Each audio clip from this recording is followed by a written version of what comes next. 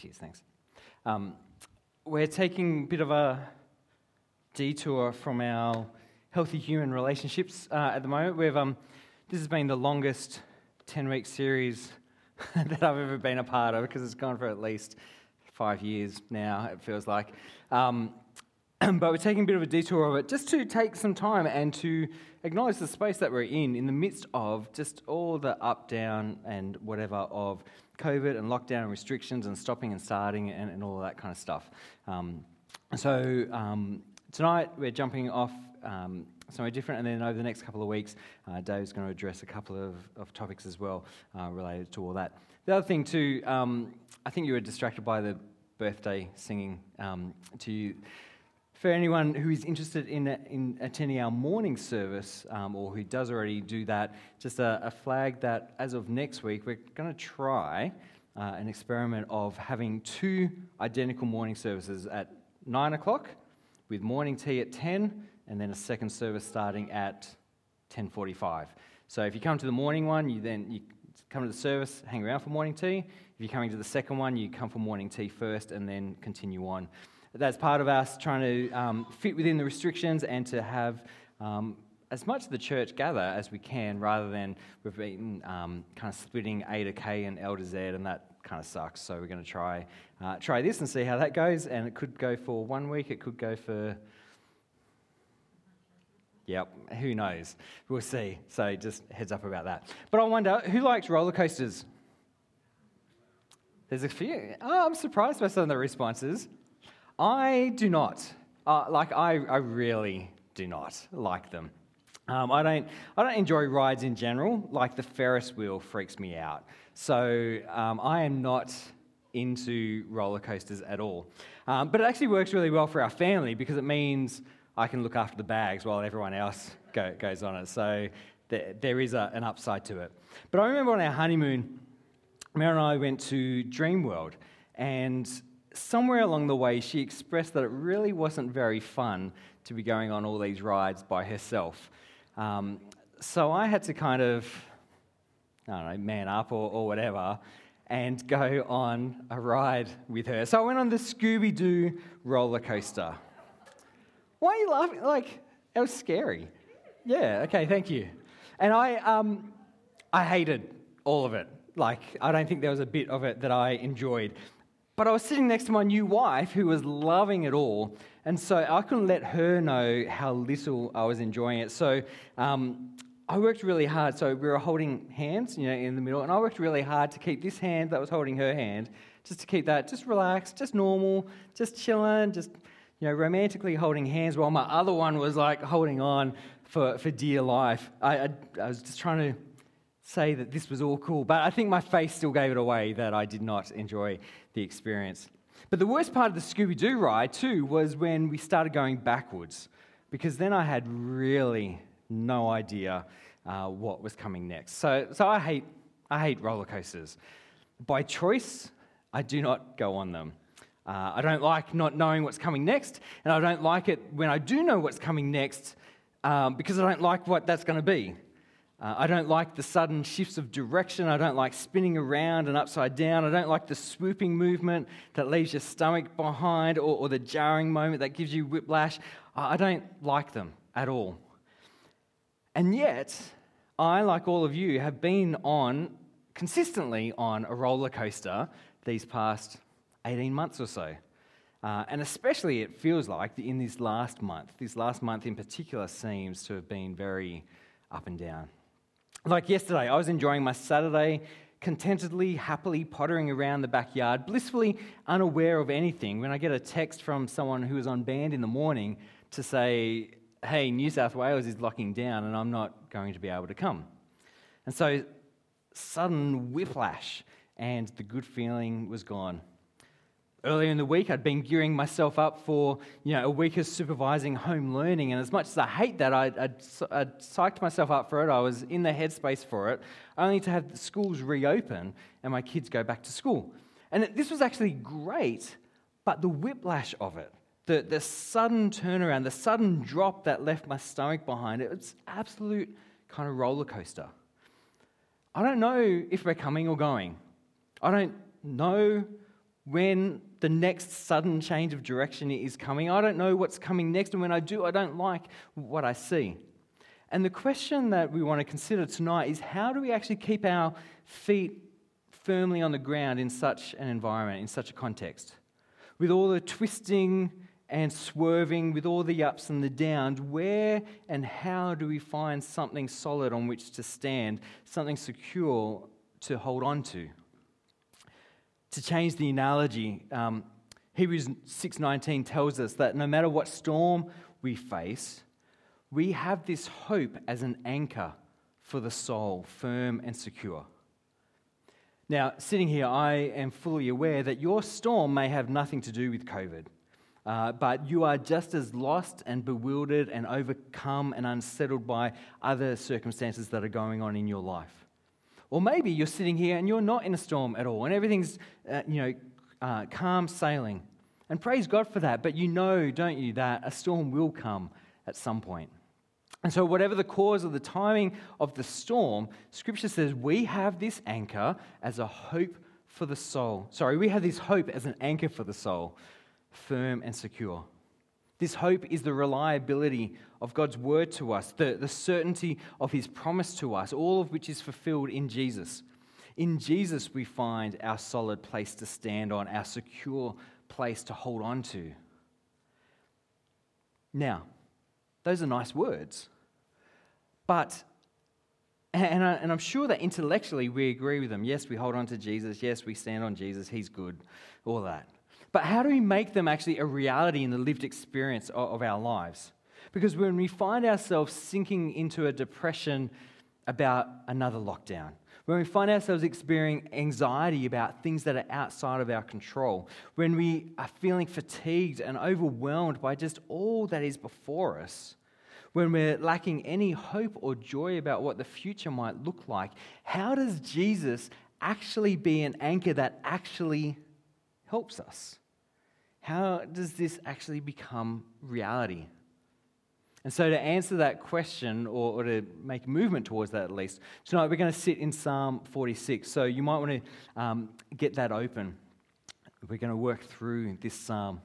We're going to let the words of this psalm, reorient our minds and our hearts away from the situation and the circumstance that is before us, and to then shift instead to the one who is our anchor. I was talking to someone last night who's talking about, in this past season, he's a farmer out in Koryong Way, and about having sunk into really quite significant depression through this last period of time. And he said, in doing that, just all that is wrong and bad just fills his vision. It's up close to his sight. And so he had to make a choice to kind of look beyond just what is right in front of him and to see a bigger picture, to look beyond all the bad and the negative that's in his face.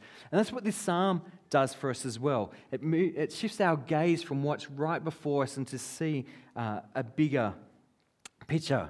Instead of having our vision full of what overwhelms us because it's so near to our experience, Psalm 46 will help us to pull back and to be able to see more of what's going on around the picture. So let's dive into it. Psalm 46, if you've got it there. It starts by saying, God is our refuge and strength, an ever-present help in trouble. When I was a kid, my refuge was my bed. I had bunk beds, and we had them set up at like right angles. And so when something was upsetting me, when I was distressed about something, I would go into that corner underneath, the thing of whatever. That would be my go-to place. And if I was really feeling it, I'd even pull down the covers from the top bunk and hang that down so I had my really enclosed, safe space. I'd also pretend it was a spaceship, but that's a different story. But in those times of distress and whatever, this was my go-to place. So our refuge is our safe place, the place that we go to feel secure, to cope with, or to block out, even if it's just for a time, all that's going on in the world around us. It may not be a place. It may be a thing. It may be a person. It may be chocolate or online shopping or whatever, but it's our go-to place. In our old house, one of our kids used to find the smallest space between the end of their bed and the bookcase, and they would squish themselves into there. And I think it's that the feeling of the tightness around them. That was their safe place, their go-to place until they felt okay again. Where do you go? What's your safe place? Where do you instinctively go to? So the psalmist says that God is our refuge. He is our fortress. He's our high tower, our impregnable walls. That He is our safe place, that He is our security. To change the imagery, think about that kid at the playground who has just fallen over and scraped his knees. What does he do at that moment?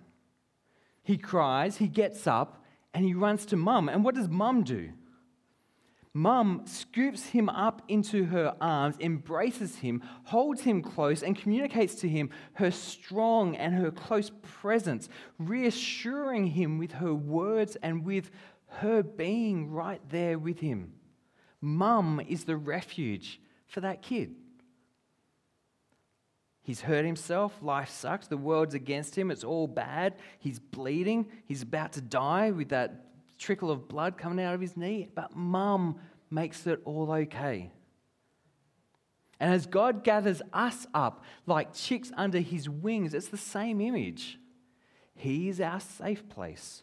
He's our secure place. He is our refuge. But not only that, the psalmist goes on to say that He is our strength. When Eamon was much littler and I was much fitter, I'd take him on bike rides with me. He would be in a booster seat on the back of my bike, and at that point, I still had my Big W bike from when I was a teenager myself. So I think it had 15 gears, but like only 4 of them worked, and the brakes were a bit sus too. But we'd be riding up a hill. I remember this distinctly. Riding up a hill, I'd be working really hard, and Eamon's just sitting there in the back, and he would be complaining, "This is hard work, Dad." And I don't know what he found so hard because I was the one doing all the work. It was my strength that was being exercised for him. Well, the prophet Isaiah writes, he says, "Do you not know, or have you not heard? But the Lord is an everlasting God, the creator of the ends of the earth. He will not grow tired. He will not grow weary, and His understanding no one can fathom. He gives strength to the weary and increases the power of the weak. Even youths grow tired and weary, and young men stumble and fall. But those who hope in the Lord will renew their strength. They will soar on wings like eagles. They will run and not grow weary. They will walk and not be faint." In other words, God is the one who sustains us. God is the one who holds us up even when we are worn out and worn down. He's the one doing the hard work. He's the one exercising His strength for us to help us to get up that hill. He is our refuge and strength, the psalmist says. And more than that, He is an ever-present help. You know, we ask very easily the question, where is God? Where is God in this circumstance? Whether we're talking COVID and lockdowns and all the disappointments of that, whether we're talking a broken relationship, whether we're talking grief or whatever it is, we ask, where is God in all this? And the certain answer of Scripture is that He's right here. He's right here with you right now in it. He doesn't take off when it gets hard, but He is ever present. He is always with us. God never promises that life will be easy. In fact, it's probably fair to say the opposite, that He says that life will be hard. It won't go the way that we want it to. It won't go the way that we think that it should. But in the midst of that hardness, as well as in the midst of the good times, He just promises us His presence. That's His promise to us, as if His presence is enough. And so the question is it? Is it enough for you to have God's presence? Is it enough for you to have God with you, in you, and for you? That's not an easy question to answer. It requires us to potentially reorient our perspective of what's necessary and important and good in life. Because I doubt that any of us would say a flat out no. But we want to have God and. Yes, I want God's presence with me and good mental health. Yes, I want God's presence with me and a successful marriage and a close family, and a steady income, whatever it might be. We want God and. Is it enough if we just have God? Because his promise to us is, never will I leave you or forsake you. His promise is, I am with you. His promise is that God would be himself, that he would be our refuge and strength and ever-present help in time of trouble, and anchor for the soul, firm and secure. So then the psalmist goes on, verse 2. It says, therefore, we will not fear. Though the earth give way and the mountains fall into the heart of the sea, though its waters roar and foam and the mountains quake with their surging. Therefore, in other words, because of who and how God is, therefore we will not fear. Though our world collapses around us, though what once seemed certain has fallen into chaos, though everything seems wild and out of control and unstable. This is how I got through the experience of Scooby-Doo. The knowledge that I'm going to be alive on the other side of this. And so therefore, however rough it gets, it's going to be okay. This is much stronger, though, because the therefore is because of who God is. God is constant and true. Jesus is the same yesterday and today and forever, and he lives to intercede for us at the right hand of the Father. He is our refuge, our strength, and our help, and so therefore we will not fear, because our hope is in him, and he is unshakable. He is an anchor for the soul that's firm and secure. Now, if you're reading along with this, you'll see at the end of verse 3, probably, that there's a footnote. Because the NIV doesn't include it, but there's a word here that says Selah.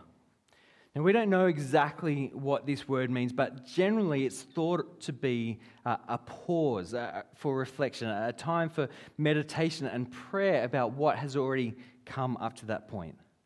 Because these are really nice words, that God is an ever-present help in times of trouble, therefore I won't fear. These are nice words, but the reality is I'm sitting here fearing. I'm sitting here stressing. I'm sitting here worried about something. So to actually appropriate these words into our lives, to actually take them beyond our heads and into our hearts, it takes more than just knowing them and understanding them. It takes time to meditate on them, to let them sink in and to go deep. So we're going to take a Selah pause, if you like. And as we do so, we're going to engage in a prayer practice called hands down, hands up. Not thumbs down, heads down, thumbs up. Similar but different, wildly different. Not at all similar. As we do this, though, what we do is we express with our bodies what we want to believe and experience with our minds and with our hearts. And the practice is simple. We start in prayer with our hands out before us, with our palms down. And with our hands in such a position, we can't hold on to anything. Everything just kind of falls out. We let it all go. And so we'll come before God now with our hands down and to release into his care, all our worries and our burdens.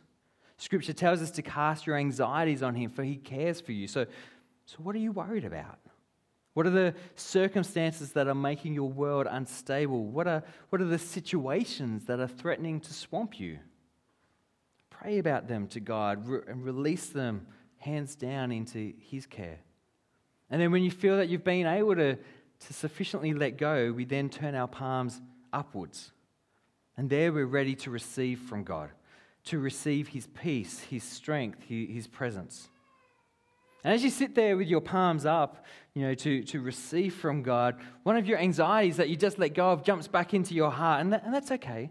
Just turn your palms down again, and before God, just let it go again.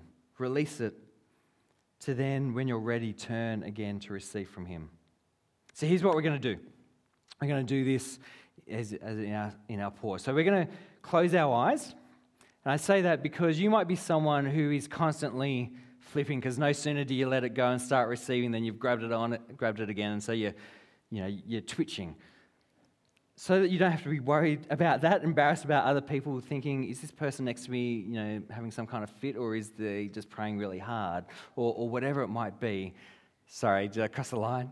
Yeah, all right, apologize. But so that you don't have to worry about being embarrassed or anything about that, we're going to close our eyes.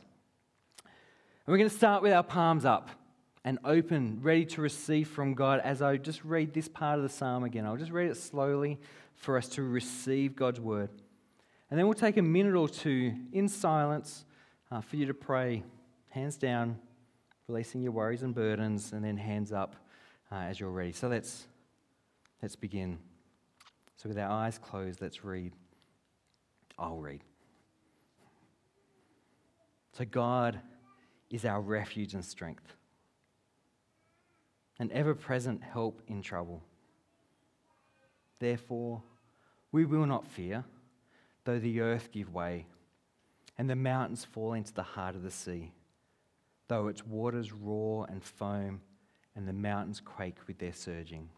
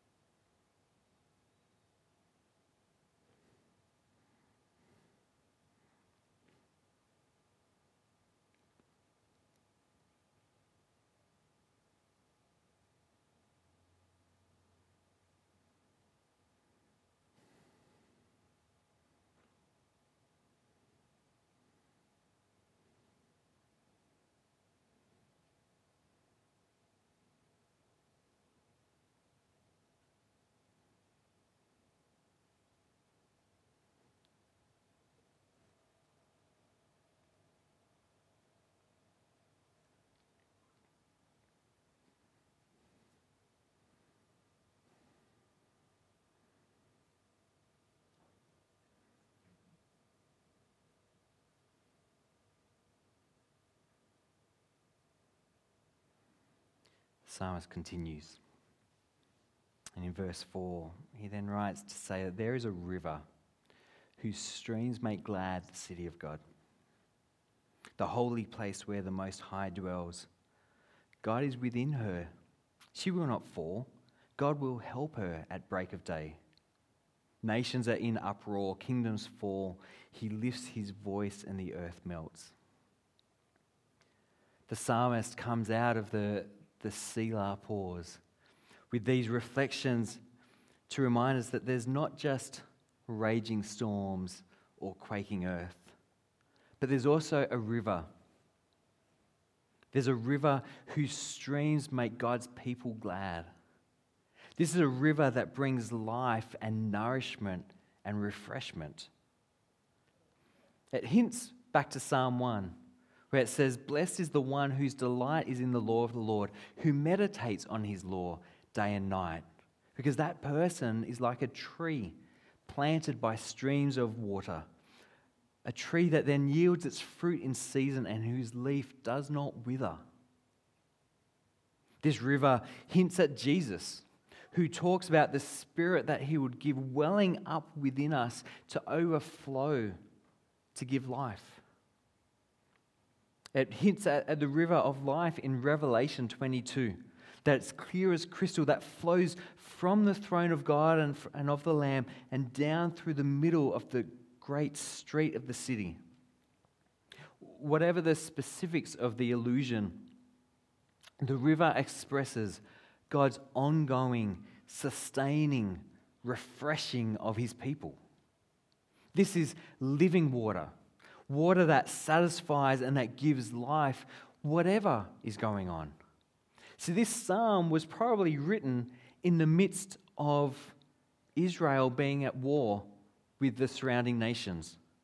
They were perhaps even at that time surrounded by an army. And so this word comes as such an affirmation that even in the midst of such a distressing situation, God is both still present and actively sustaining his people. Nations might be in an uproar. Kingdoms might be falling. The outcome of the battle might be in doubt and the future looks uncertain.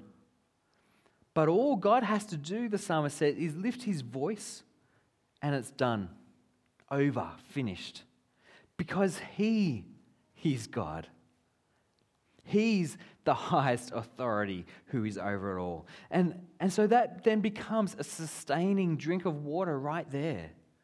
That no matter what our governments do, no matter what a school principal does, no matter what someone in a relationship or whatever, no matter what goes on there, the sustaining, life-giving thing is that God is actually God over it all.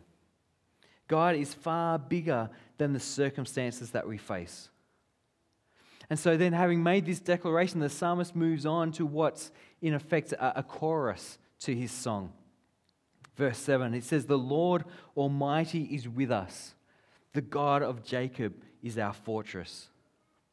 Other versions say it differently. They might call God the Lord of hosts or the Lord of armies. But here is Israel, outnumbered, outmanned, out-resourced. They could very naturally despair, give up, lose hope. But for the fact that the God of angel armies is with them. It reminds me of the story of Elisha and his servant in 2 Kings chapter 6. There, the king of Aram was at war with Israel. But Elisha kept, as God's prophet, he kept getting word from God about what Aram's battle plans were going to be. And so Elisha would kind of get this word from God and would then speak to the king of Israel so that Israel was always able to overcome and thwart, the plans and the attacks of the enemy against them. He could warn the king of Israel, and so Israel could respond appropriately. Well, Aram eventually figured out what was going on. He thought one of his own people were a spy betraying him, but he found out that it's Elisha, this guy who hears from God, who is giving Israel the inside knowledge of what's going on. And so Aram sent horses and chariots and a strong force to surround this city where Elisha was. And then we read that the servant of the man of God, so Elisha's servant, got up early the next morning and he went out, and there was an army with horses and chariots that had surrounded the city. "Oh no, my Lord, what shall we do?" the servant asked. Because he's going, it's me and Elisha against all these guys. We've got no hope. "But don't be afraid," the prophet answered. "Those who are with us are more than those who are with them." And so Elisha prayed, "Open his eyes, Lord, so that he may see."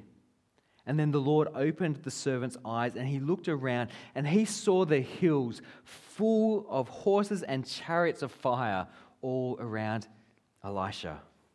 He saw the armies of God arrayed against the king of Aram. And so this is the God of hosts who is with us. He will not be defeated. He will not be overcome, even if it might look like it in the moment. The psalmist wants to remind us of this, and that trusting in this God is an anchor for the soul that is firm and secure.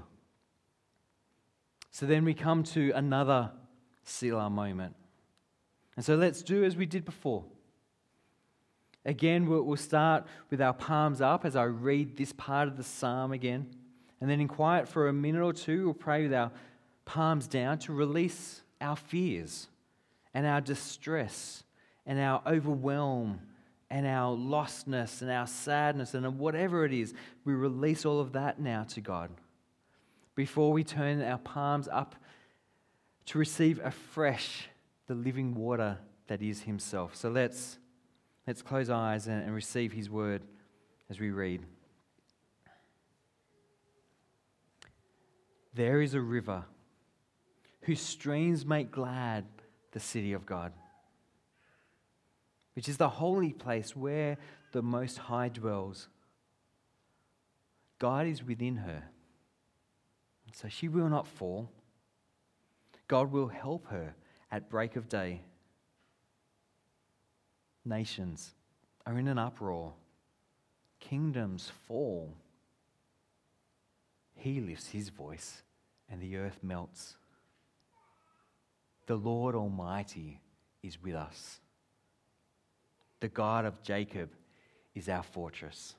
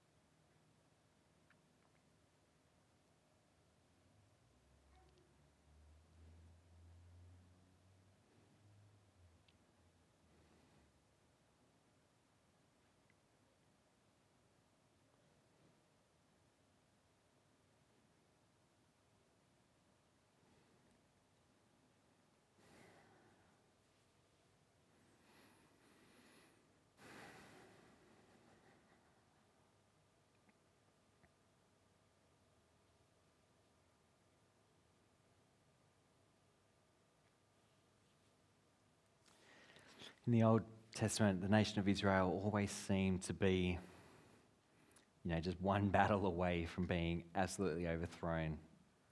They were this small nation surrounded by major empires around them. So they were always in conflict, always just one ruler's decision away from their defeat and overcome. And so in 2 Kings, we're in 2 Kings chapter 6 just before, now we're in chapter 18. Now we have Sennacherib, the king of Assyria, bringing his army against Israel. bringing his army against Jerusalem. And his commander comes before the city, and he comes cocky and arrogant and proud. He comes to the wall of Jerusalem, and he mocks Israel and their God. He says to the people, don't listen to your king Hezekiah. Don't listen to Hezekiah when he says to you, you know what, we'll be okay because God is with us. Don't listen to Hezekiah when he says God's going to rescue you, because I'm here commanding the army of Assyria. And you can look at the nations that we have already overcome. Where are their gods? Where was their rescue? Non-existent. Didn't happen. We are too mighty. We are too powerful. The Lord will not deliver you, but we will instead overcome you. How can the Lord deliver Jerusalem from my hand, he says. But then in the next chapter, after all his proud boasting, in the next chapter we read, that night, the angel of the Lord went out and put to death 185,000 in the Assyrian camp. And when the people of Israel got up the next morning, there were all the dead bodies. So Sennacherib, king of Assyria, broke camp and withdrew. He returned to Nineveh and stayed there.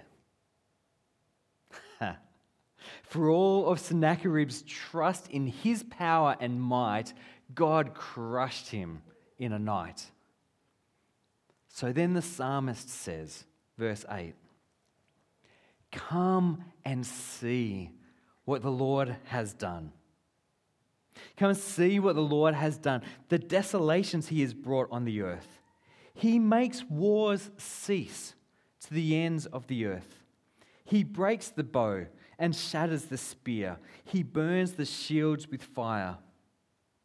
Now, who could have predicted this? Who could have anticipated this in advance? I mean, Israel couldn't have. We couldn't have. The odds were so overwhelmingly against us. It looked dire and hopeless, but not to God. He lifts his voice and the earth melts. Nothing is beyond him. Paul, in the book of Acts, in one of his trials, he says, "Why should any of you consider it incredible that God raises the dead?" I mean, if he's God, why is that incredible? Why is that so hard for us to imagine or believe? Why would that be incredible? But we forget. We forget who and how God is. We become distracted. We look elsewhere. Our sight gets filled up with all that's right in front of us, and we lose sight of this bigger picture.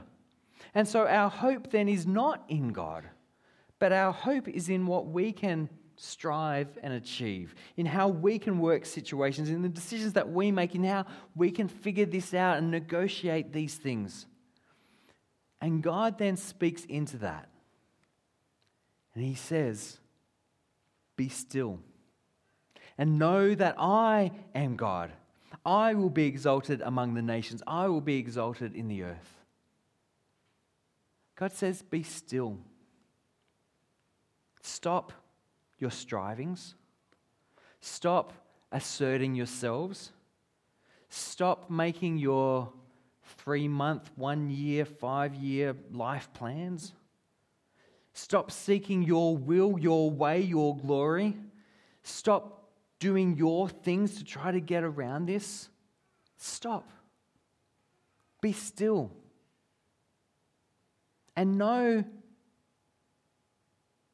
rest in knowing that I am God, that I'm supreme above all, that I'm the greatest and the best and the first and the primary and the good, and that all else is actually optional.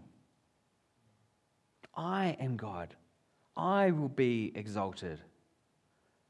And gee, I have to say, this speaks to me in such a challenging way, because surely there's something that I can be doing.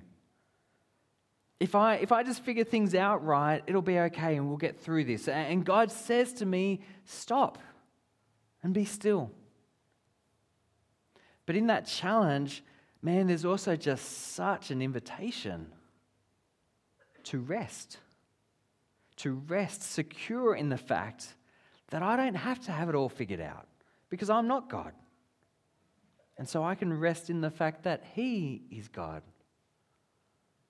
Matthew, Mark, and Luke all tell the story of Jesus and His disciples deciding to sail to the other side of a lake. And as they went, however, a serious storm came up on the lake. The waves rose and they were crashing over the sides of the boat so that it was filling with water. And they were doing everything they could. I mean, they were bailing out water as fast as they could. They were trimming the sails, whatever that means. They were navigating this way and then that way. And none of it was helping. I know it's a nautical term, but I just don't know what it actually means. And as more and more waves swept over the boat, they were in increasing danger of sinking. And the disciples thought of drowning. And in the midst of this storm that is threatening their very lives, where's Jesus? He's having a snooze. Jesus is asleep in the back of the boat. And so the disciples wake him asking, "Don't you care that we drown?" And I don't know what they thought waking Jesus would do. I don't know if they just thought, man, just an extra pair of hands, that maybe that's what we need. He can get on a bucket and bail as well. Maybe that will be enough to keep us afloat. Maybe they just wanted to at least feel like they had tried literally everything that they could do. We don't know what their motivation was. But what we then read in Luke 8, having woken Jesus up, he got up and he rebuked the wind and the raging waters. The storm subsided and all was calm. "Where is your faith?" he asked his disciples. And in fear and amazement, they asked one another, "Who is this? He commands even the winds and the water, and they obey him." Now, don't miss what's going on here. Jesus was asleep in the boat because he knew that no storm, no matter how severe, would overcome God's purposes for his life. Think about that. Think about who Jesus was and his mission. His mission was to be the Messiah, to come and die on a cross. What's the storm going to do? He's not worried about that. He doesn't have to be. What's a bit of water going to do against the will of God? We could ask, what's coronavirus, or home and online learning, or border closures, or sudden lockdowns? What are they going to do against the will of God? Not only that, though, but Jesus then has the power and the authority to calm the storm that's going on around them. He's Lord over it. He's asleep because to him it's literally a storm in a teacup. He's resting in the good sovereignty of God. He's asleep because he has the situation in his hand. He speaks and creation obeys. He's sovereignly power over it all. So he asked the disciples, "Where is your faith?" He could just as readily have said to them, as he did to the wind and to the waves, to be still and to really know that I am God. You are safe in my hand. You are safe in my presence. You can rest from your strivings because I am an anchor for your soul, firm and secure, no matter what size the storm is that is raging. And so the chorus of the psalm, again, the Lord Almighty is with us. The God of Jacob is our fortress. He is the one who is with us. And again, as the psalm finishes, there is a Selah. So we'll take some time again now to hear this part of the psalm, to receive it as God's word to us, and to relinquish with our palms down all of our efforts to control and to orchestrate and to manage, to release all that, and instead to receive with palms up the rest that comes from trusting in him as God. So let's, with eyes closed, palms open to receive, let's read.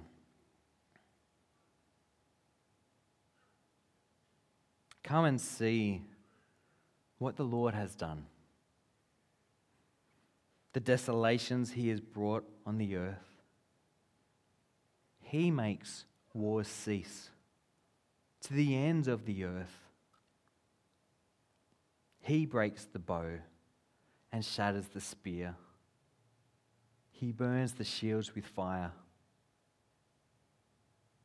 he says, "Be still and know that I am God. I will be exalted among the nations. I will be exalted in the earth. The Lord Almighty is with us. The God of Jacob is our fortress."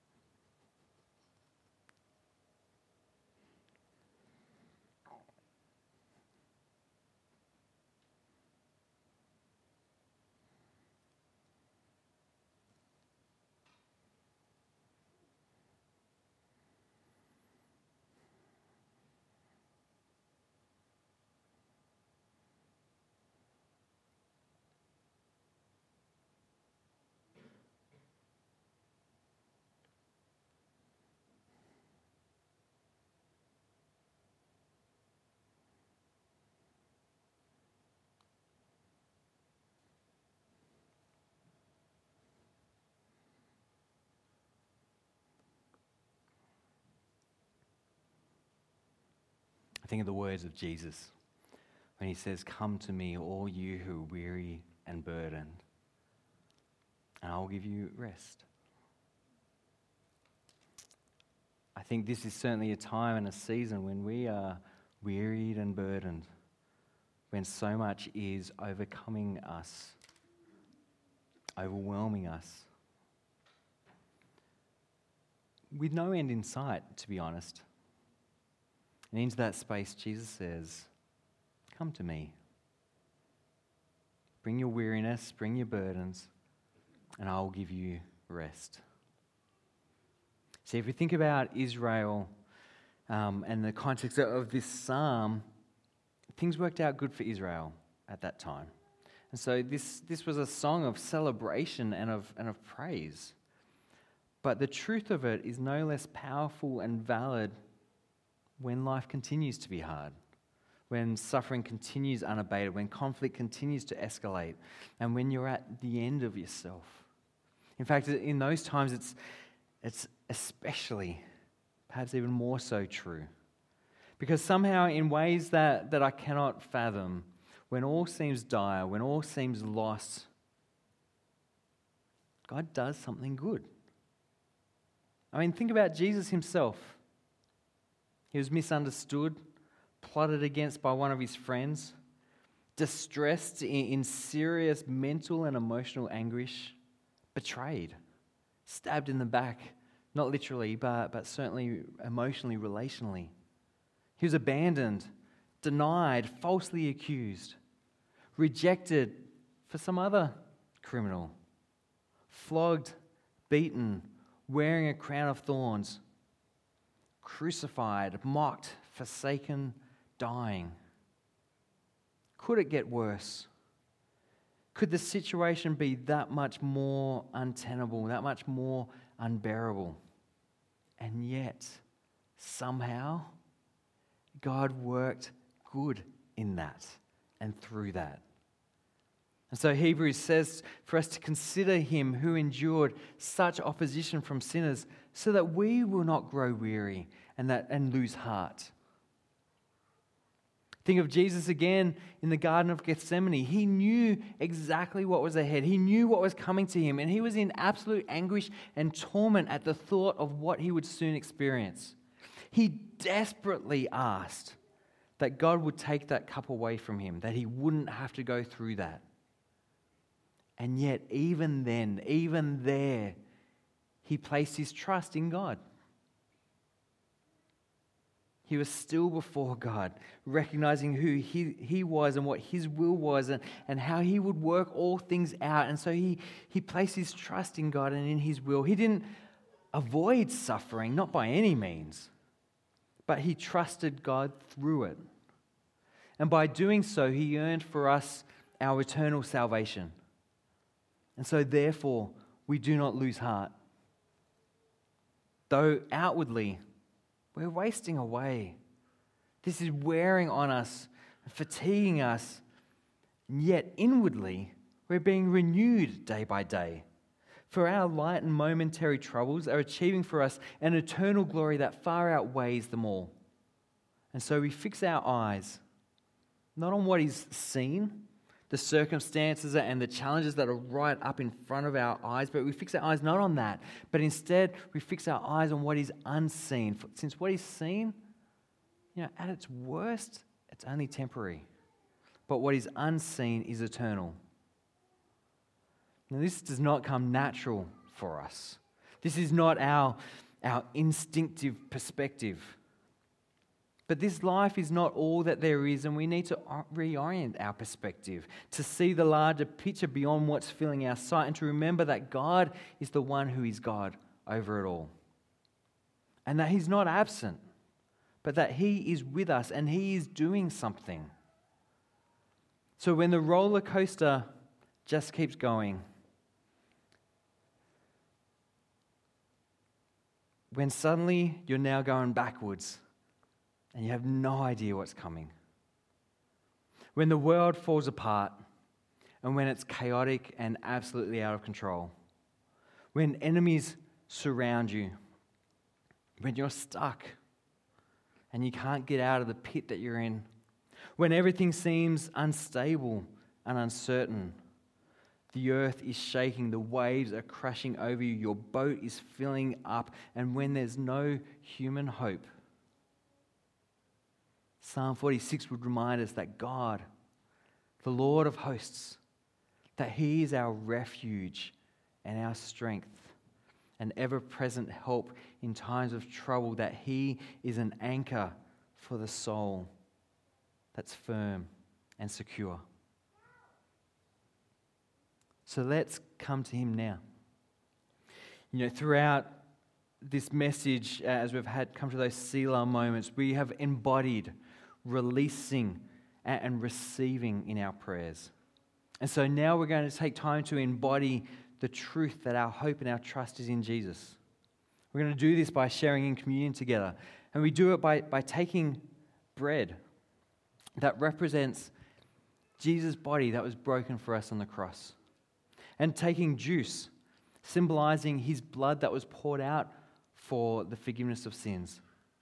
And we take these things into ourselves, symbolic of Christ in us and with us. They don't just stay external to us, but we embody Christ, if you like, as we take him into ourselves in this way. There's also here little tokens, key rings, if you want to add them to that, of an anchor.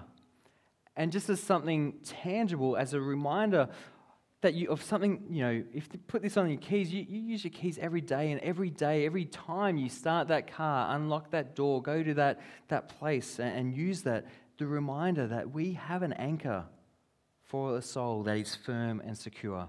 So I invite you to take one of these as well. So what we're going to do, we're going to listen to a song, then we're going to sing a couple of songs. And anywhere in those 3 songs, invite you to come forward. Come, just practically, come down the center aisle, grab bread, grab the cup, grab a token, and go back the side aisles to your seats. And as you're ready, then take and eat, and take and drink. And remember the one who is our hope, our anchor. So let's pray as we prepare to do this.